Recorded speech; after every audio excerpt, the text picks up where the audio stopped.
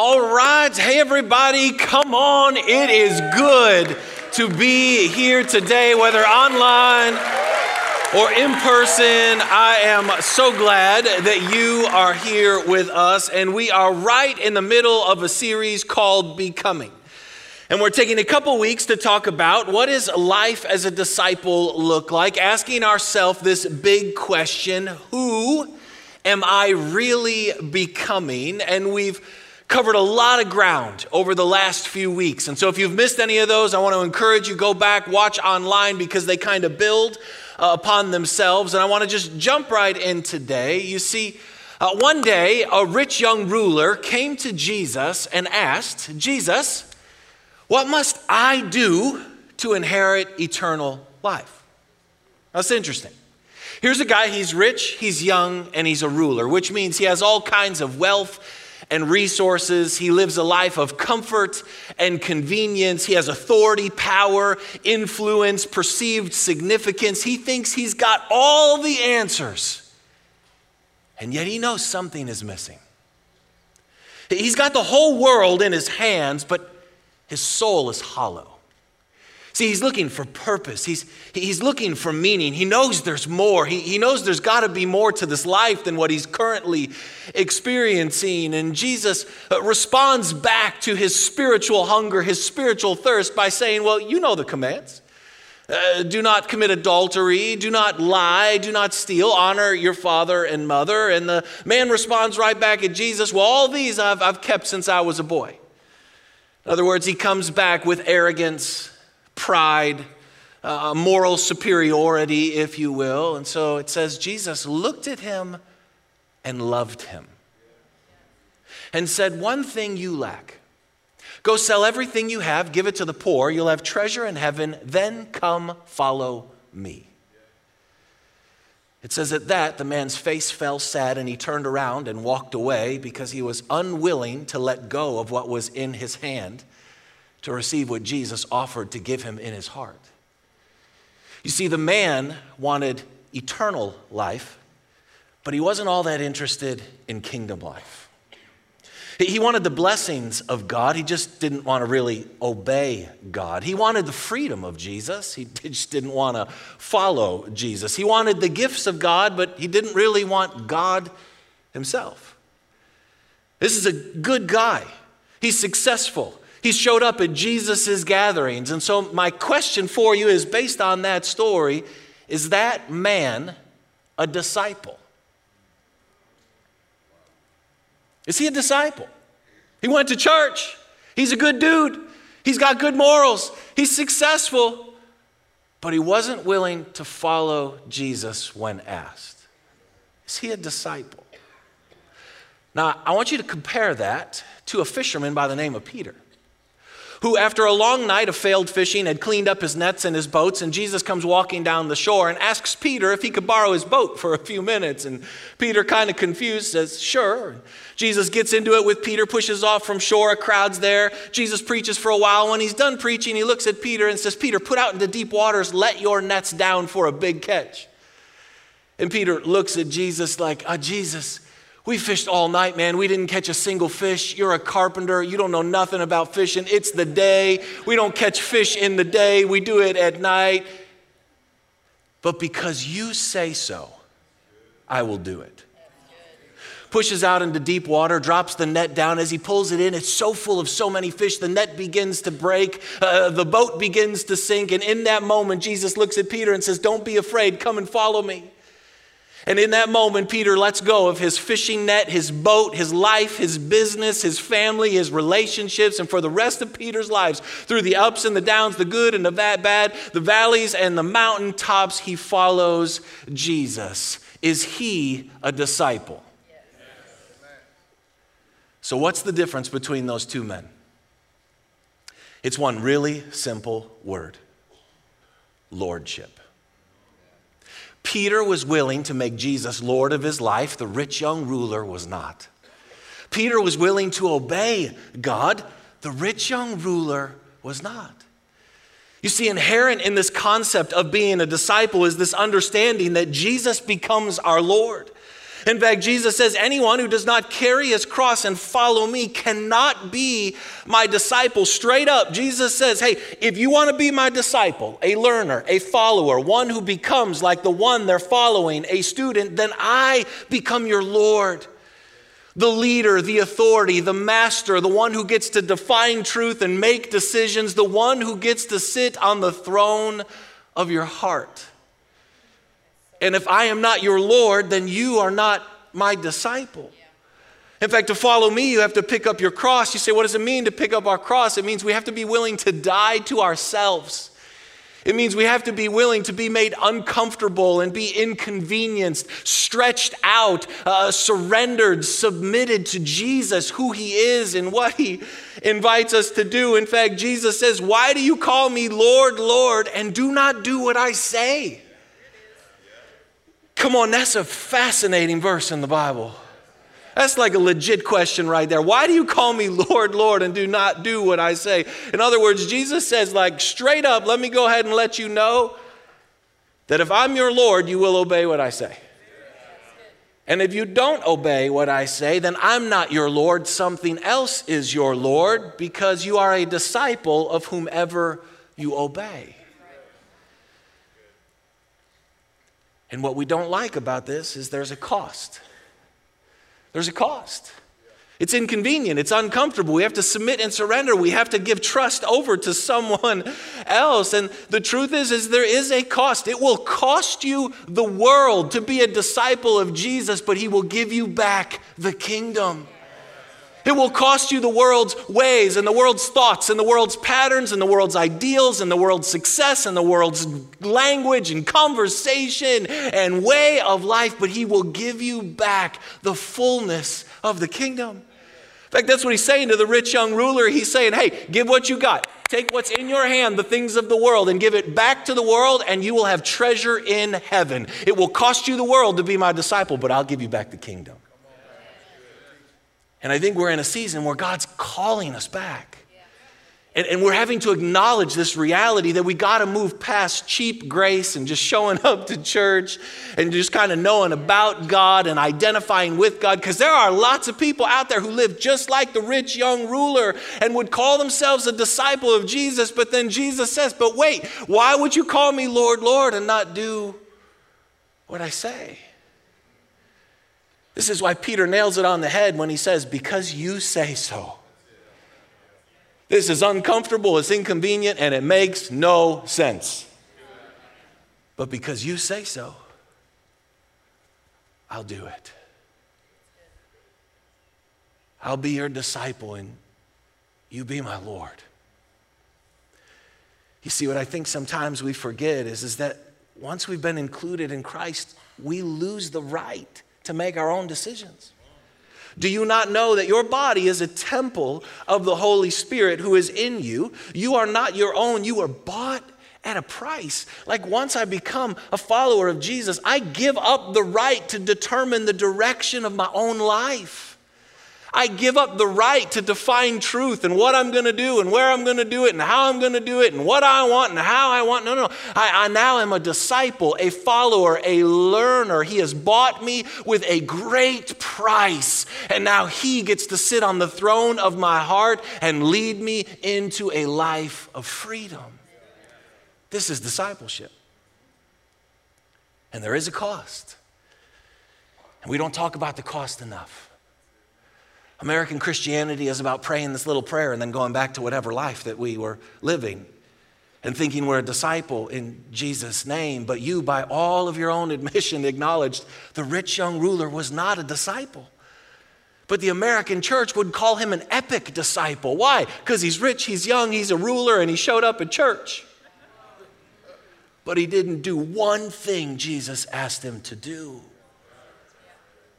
Come on, when Jesus calls us to follow him, he says, come follow me and I will make you fishers of men. Come follow me and I will make you. There it is again. Inherent in this journey with Jesus is we're disciples, he's Lord. We follow, he makes. And we all know the concept of following.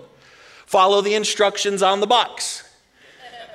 Follow the directions that your boss or your teacher has given you. Follow the guidelines. Follow the speed limit. And yet we look at all those things we're told to follow and we think they're optional. That they really don't apply to us, they apply to someone else. And because we think they're optional, we think that following Jesus is optional. That the instructions, the directions, the guidelines he gives us are up to how we feel that day, but that's not true. We're called to follow him. And in fact, that's why when people get baptized, the thing we ask the question, we say, is Jesus Lord and will you follow? Is Jesus Lord? Is he now leader? Are you a disciple? And will you follow him? That's the whole point. And when we start to follow him, he starts to make us, shape us, mold us into his image and to his likeness. And so then we have to actually ask ourselves this question. If I am not changing, am I actually following? This is why I've been asking you every week for the last few weeks, who are you becoming? Are you growing? Are you changing? Are you maturing? Are you getting more free? Are you growing in faith, hope, and love? Because if you're not changing, then that means Jesus isn't making you. And if he's not making you, it's not because he's unable, it's because we're not following. And if we're not following, it's because we're not obeying. And if we're not obeying, it's because Jesus isn't really Lord. This is the life of a disciple. And what I love is when he says, follow me, it's not this giant chasm and these leaps we got. It's just one next step at a time. Follow me. In relationship, this is why all these last few weeks, they build to this point. Because some of you are stressed out. You're like, this is a hard teaching. Yes, it is. But the last few weeks of what we talked about changes how you hear it. All of a sudden, follow me. One next step at a time. When God says step here, just step there. And when he says step here, just step there. And I get it. It's uncomfortable. It's inconvenient. We don't like it. But if I'm a disciple and he is Lord, then by faith, I got to move forward. And the problem is for a lot of us is we follow Jesus just enough for salvation, but not enough for abundant life. Like the rich young ruler, we show up because we want eternal life. We're not necessarily sure we're interested in kingdom life. Come on. Look what Jesus says. My sheep listen to my voice. I know them and they follow me. His sheep hear him, know what their next steps are, and they follow. So if I'm never following, I have to ask, am I really his sheep and is he really my shepherd? Who are you becoming? Are you with me on this? Now look at this. Check this out, what Jesus says. He says, likewise, every good tree bears good fruit. But a bad tree bears bad fruit. A good tree cannot bear bad fruit, and a bad tree cannot bear good fruit. Every tree that does not bear good fruit is cut down and thrown into the fire. Thus, by their fruit, you will recognize them. It's fascinating. Jesus says a good tree will bear good fruit, and a bad tree will bear bad fruit. Good tree can't bear bad fruit. Bad tree can't bear good fruit. And what he's talking about is salvation. He's talking about this reality that the moment I put my faith in Jesus, I become a new creation. I'm now the righteousness of God in Christ Jesus. I've been made holy. I've been set apart. I am forgiven, set free, a beloved son or daughter. In other words, my root has now just been made holy and righteous. And if my root is holy and righteous, then my life starts to become holy and righteous. But if my root is unrighteous, then my fruit will be unrighteous. I mean, have you ever heard somebody say something like this? They say, oh yeah, years ago I got saved. Oh man, I was at a church service and I got saved, but I didn't change. I just kept living my life and doing my thing and going my own way. And then years later, man, I rededicated my life to the Lord and then everything about me changed. Have you ever heard that story? Maybe that's your story. Okay, can I just tell you something? The first time you didn't get saved. You heard the gospel. God was working on your heart, a seed God planted. But to say, I got saved, but I didn't change, goes against Jesus' words. You can't get saved and not change. You're a new creation, a completely new nature, a completely new reality that if it was really true, it would start to show up in your life. And some of you, you're like, hang on a second, bro, you can't judge me. I'm not judging you. I'm just saying Jesus says inspect your fruit. So just, I'm not even asking you, like, I don't even want to know your fruit. You look at your fruit. That's why I've been asking you, who you becoming? I'm not asking you to tell me who you're becoming. I'm asking you to say, by your own fruit, is there evidence that you're actually a disciple? Jesus is not just Savior, he's Lord. If he died on the cross and rose again from the grave for you, he is more than a Savior. He is a Lord. And what you have to understand is that your beliefs will always show up in your behaviors, and your behaviors will always reveal your beliefs. So just track with me on this for a second. Your identity determines who you are. What you believe is true is how you actually live your life. And you know this is true. If you think it's cold outside, you'll dress warm. If you believe it's hot outside, you'll wear shorts. If you believe it's gonna rain, you're gonna bring an umbrella or a coat and be prepared for that, right? Your behaviors reveal what you actually believe is true. And that's what Jesus is telling us here. If we actually believe in him as our Lord and Savior, that we are a disciple, then the behaviors of our life will be good fruit, demonstrating that we believe in a good God. Come on. You know this is true. Like you can know everything there is to know about being healthy, working out, macros, micros, whatever all those fancy words are, what kind of food you should and shouldn't eat, rest, workout regimens and routines. You can know all of that stuff, but if you never actually do it, do you really believe it? No. Yeah. No. Because your behaviors reveal what you really believe. Listen, all throughout the Bible, you see this juxtaposition of these two concepts. This concept of this understanding that the words believe and hear actually mean to obey. Throughout the Bible, when you read and it says they believed or they heard, it actually means that they obeyed them. They applied it to their life. And there is a huge difference between knowing and believing. You can know it informationally, but believing is in here. And then there's a huge difference between listening, which means you actually had the words go in your ears, and hearing, which means you actually start to believe and apply. The rich young ruler knew and listened. Peter believed and he heard. That's the life of a disciple.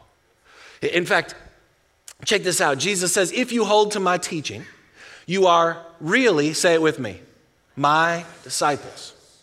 Then you will know the truth, and the truth will set you free. We love this verse. People that don't believe in God love this verse. Right? And we walk around and we say, you will know the truth and the truth will set you free. You will know the truth and the truth will set you free. You will know the truth and the truth will set you free. Okay, but we forget the first word of that verse, then. You can't hold on to an if-then statement by just holding on to the then. Oh my goodness. Then. Oh yeah, then. What's the if? How do I get the then? You got to go to the if.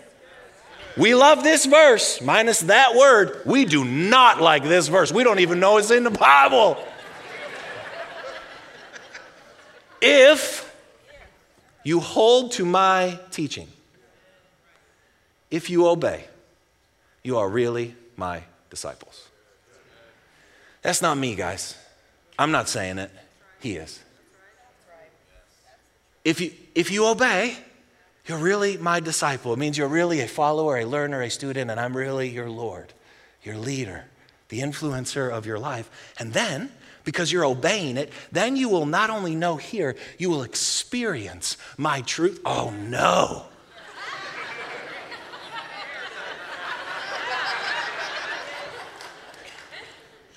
It's a whole new era, people. Then you will experience the truth, and then you will experience that freedom. Okay, think again about like health, eating right, physical fitness, rest, all those different kinds of things. Are you free just because you know that you should do those things?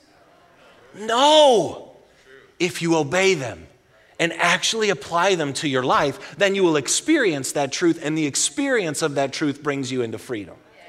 It's the same with Jesus. If we actually obey what he says, we start to experience the way, the truth, and the life, and then we start to experience a life of freedom. And when he says, if you hold to my teaching, if you obey me, you're my disciples. In other words, what he's saying, and if you don't obey me, you're disciples of something or someone else. And to choose to disobey, what God asks you to do is to choose then, next verse, to live a life of deception and bondage. Think about it. It's an if-then statement. So the opposite is also true. If I obey what Jesus asked me to do, then I will experience that truth, and that truth will lead me into a life of freedom. If I resist or rebel against that truth, then I choose a life of deception and bondage. Straight up, it's your choice. This is why Jesus says, I tell you the truth, anyone who has faith in me will do what I have been doing. In other words, if you actually believe in me, your behaviors will start to change and transform, and you'll start to become shaped more into the image and likeness of who I am, talking like, living like, acting like, thinking like me. Now, I know some of you, take a breath. If you were here last week, here's the deal. We get all stressed out. We're like, so then as a disciple, I have to be perfect? No. Was Peter perfect? All right, then there's hope for us. It's not perfect. It's quickness to repent. Disciples are not perfect, but boy, they are quick to repent. A disciple, when they are confronted, convicted, challenged with truth, they are quick to repent. They're not perfect, but the moment they realize they're going off track their own way, doing their own thing, they're quick to repent, change their mind, and change their direction to get in alignment and agreement, to be in submission and surrender to the lordship of Jesus. Revelation, truth that we hear and believe is supposed to lead to a repentance. And repentance is simply becoming who you already are in Jesus. The delta, again, of a disciple is who you are versus how you're currently living. Repentance is how we close that delta to bring into alignment my actual life with who God says I already am in Jesus. So hear me, disciples never, never, never have to feel condemnation, guilt, shame. They don't have to live in this perpetual state of, am I in trouble? Did I do something wrong? No, the grace of God is always drawing us forward into this life of repentance to receive and believe the forgiveness and the freedom of Jesus. In fact, that's why God says, I have loved you. Hey, he's loved you with an everlasting love. And I have drawn you with loving kindness. He's drawing you. He's inviting you to repent, to change your mind, to change your perspective, to come into agreement with him, to be like, God, what you say is my truth. Whether I feel it or experience it or even understand it right now. And what you can take such great confidence in is that the spirit within you longs to obey more than the flesh against you wants to rebel. If you can get this one concept, it will change your whole dynamic. So many of us think, I just am the sinner saved by grace, trapped in this perpetual life of sin management, behavior modification. I'll never get over this. It was my grandfather struggled with it. My father struggled with it. I'm going to struggle with it. Yeah, if that's your attitude, you're going to struggle with it. But how about the spirit that God has put within me longs to submit and surrender to his kingdom more than the flesh wants to rebel and resist against it? Come on, change your mind. Look at what this verse says. It says, I will put my laws, my commands, my ways in their minds and write them on their hearts. I will be their God and they will be my people. If you are his people and he is your God, then already in your heart are his ways, and in your mind are his commands. All you have to do is continue to renew your mind and repent and come into agreement with what God has said is already true. And if this verse is true, then to continue to live a life of disobedience goes against your very nature, which is why sin is exhausting. Because it's like a fish trying to fly or a bird trying to swim. It's not what they were created for anymore. Are you with me? Come on. This is why it says grace teaches us to say no to ungodliness and worldly passions and live self-controlled, upright, and godly lives in this present age. Grace is at work in your life as a follower, a believer, a disciple of Jesus, freeing you from the ways of this world and empowering you to live a kingdom life. This is so good. This is so good. And I know some of you, you're sitting here and the struggle is, it's like we talk all the time about grace and we talk grace and grace and grace. And then you hear a message on obedience and it's almost like, I don't know what to do with that. Stop. Jesus' obedience determined your identity. You've been saved by grace through faith, not of yourselves, not by your works. It's the gift of God, so you can't boast. There is a righteousness that comes through faith apart from the law. Jesus' obedience changed you once and for all. We obey not to become, we obey because we already are. Obedience is the process of becoming who we already are in Jesus. Oh, that's free. You see, if you can catch this with me, you can obey God out of one of three reasons. Out of fear, out of duty, or out of love. You can obey God out of fear, duty, or love. You can obey God out of fear. And this is the person that is terrified of getting it wrong, terrified of God, terrified of the consequences. Did I get it right? Did I get it wrong? Do I need to do this? Do I need to do that? Is this enough? Is this not enough? I don't know. I don't want to get in trouble. I don't want to get it wrong. That's fear. That's the orphan spirit at work. But fear is never a motivator in the kingdom of God. You can obey God out of duty. That's religion.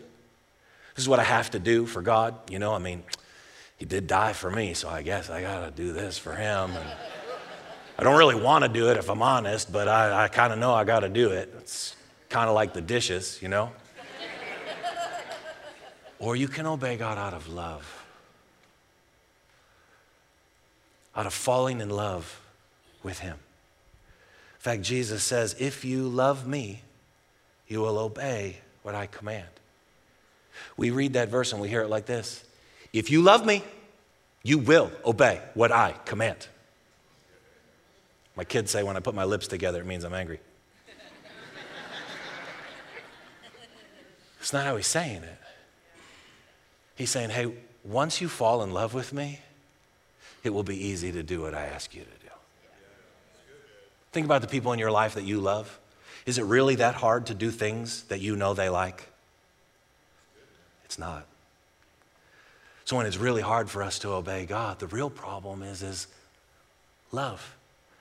And this is why we say be Jesus focused. Focus more on his love for you. If you don't have love right now, let that love start to fill up your heart. Let that love start to change you. This is why 1 John 1:5 says this is love for God, to obey his commands, and his commands are not burdensome. They are not this sense of obligation and weight and responsibility that he wants to put on us. There is this invitation to eternal and abundant kingdom life in Jesus' name. So can I just ask you straight up, based on everything we've been talking about, is Jesus Lord? Is Jesus Lord? And here's the problem. You can't say oh, well, he's Lord over a few things. He's either Lord of all or he's Lord of none. So ready? Straight up, is Jesus Lord of your finances? Do you do finances the way he says?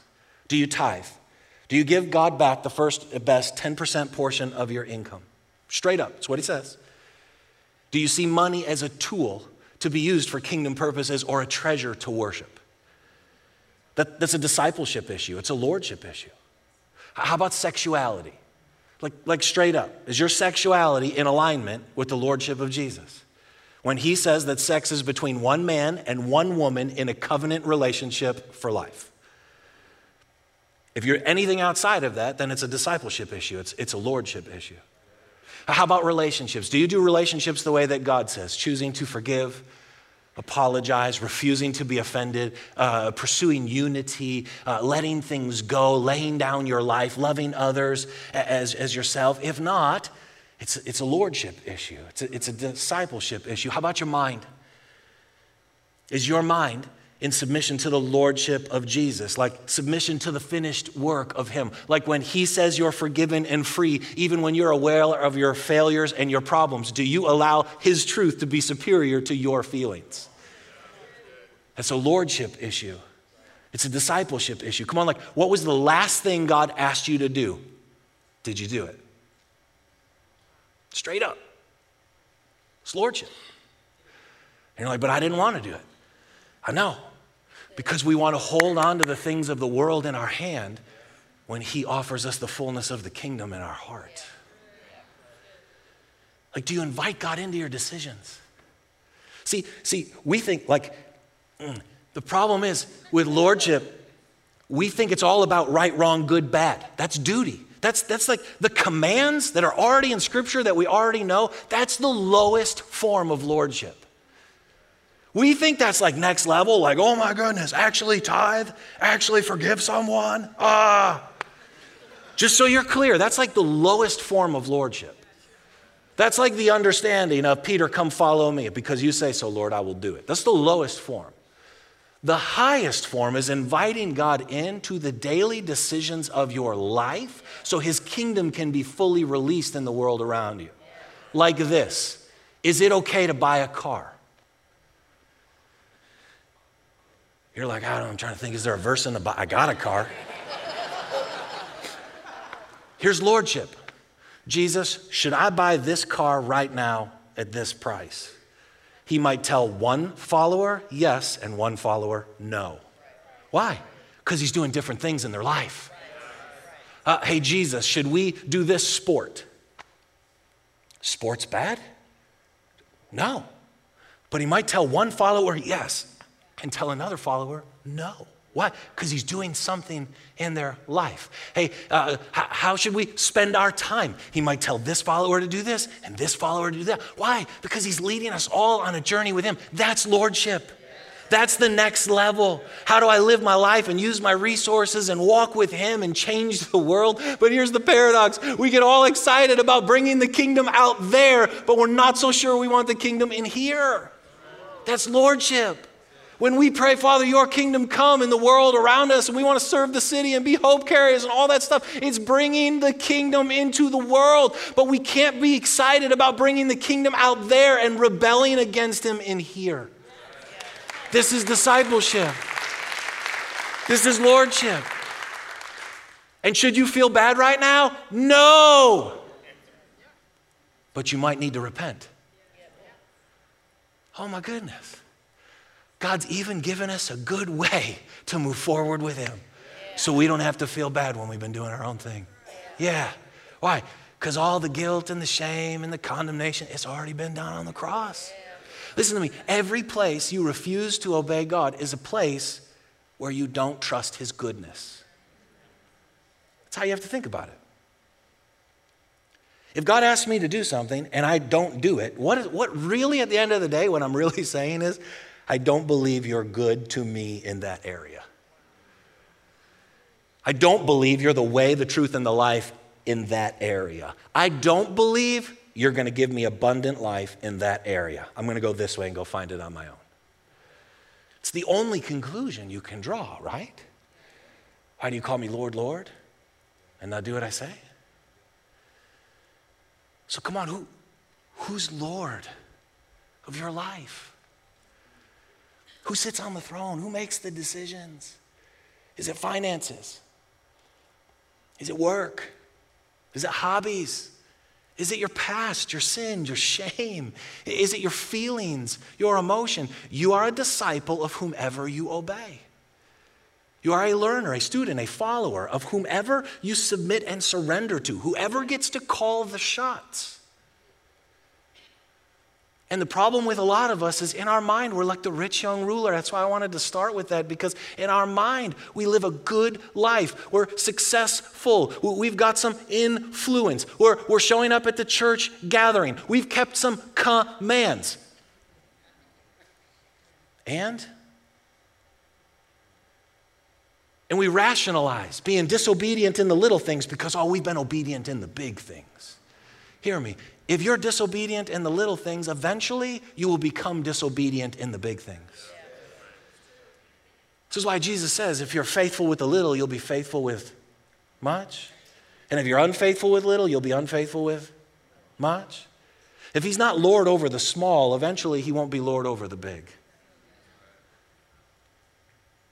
If I don't have the faith to follow him in the small, eventually I won't have the faith to follow him in the big. And why? Why don't we do this? I think we like to be our own Lord. We like sitting on the throne of our own heart, calling our own shots until the storm hits, and then we're totally willing to give the keys over. Second reason is unbelief. Straight up, I just don't think we believe that Jesus is the way, the truth, and the life, that he came to bring us abundant life. Every place we disobey God, it's because we question his goodness. And then the third, if you can catch this, just to try to pull all this together, is I think oftentimes we follow people more than we follow Jesus. At the end of Jesus' time on earth, when he's about to be ascended to heaven, he tells Peter that Peter's going to have to do some things that he's not necessarily going to love. There's going to be some uncomfortabilities and some inconveniences. And while he's telling him about a next step he's going to have to take, Peter looks over at John and says, "But what about him, Lord?" Jesus looks at Peter. He says, "Hey, Peter, what is that to you? You follow me." Hey, Peter, I'll work on lordship with John, but I'm working on lordship with you right now. So don't be worried about John. You just be worried about what I'm asking you to do right now. Yeah. And I think that's how so many of us get caught. What about them, Lord? What about how they live and where they're going and what they're doing? Are you going to ask them to do that? Do they have to do those things? Or everyone else is doing it? And if all of a sudden I start making decisions based on what other people are doing, they're my Lord. And hear me, some of you, I know you got so beat up in this last season from people. People coming and going and making decisions that confused you, and their unbelief, and people that professed one thing but then started living another thing. And those are all, okay, but listen to me. Don't follow them into the world. Follow Jesus into the kingdom. Let this be the moment you say, I'm more interested in being a disciple of Jesus than I am being a disciple of that person. Because I'm a disciple of whomever I obey. And if I make my decisions based on what they have done, then they become the Lord. I give them the throne. Only you can decide who gets to sit on it.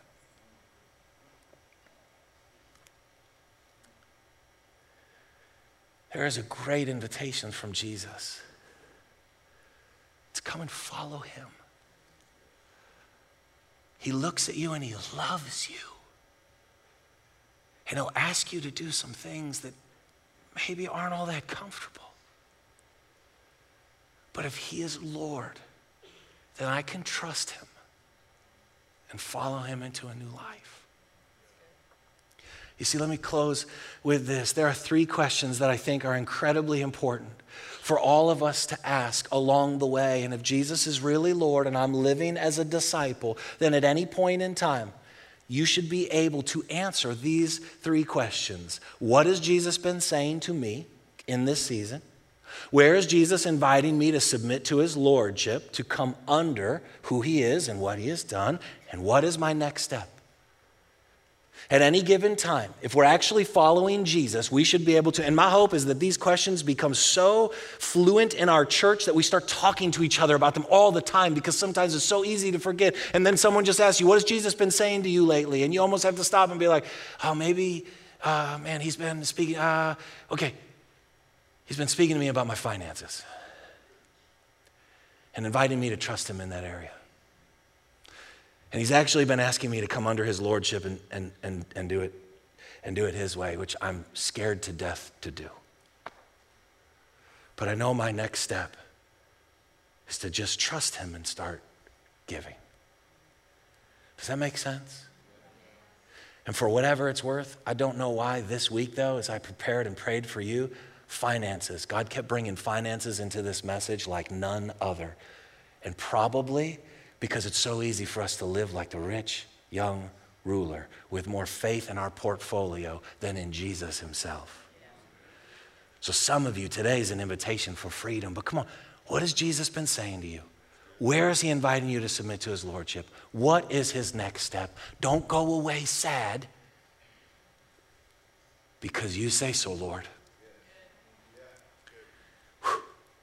This makes no sense. I don't get it. And boy, I don't like it.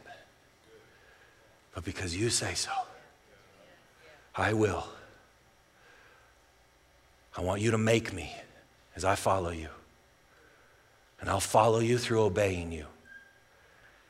And I choose to obey you because you are a Lord of goodness and grace. So close your eyes with me.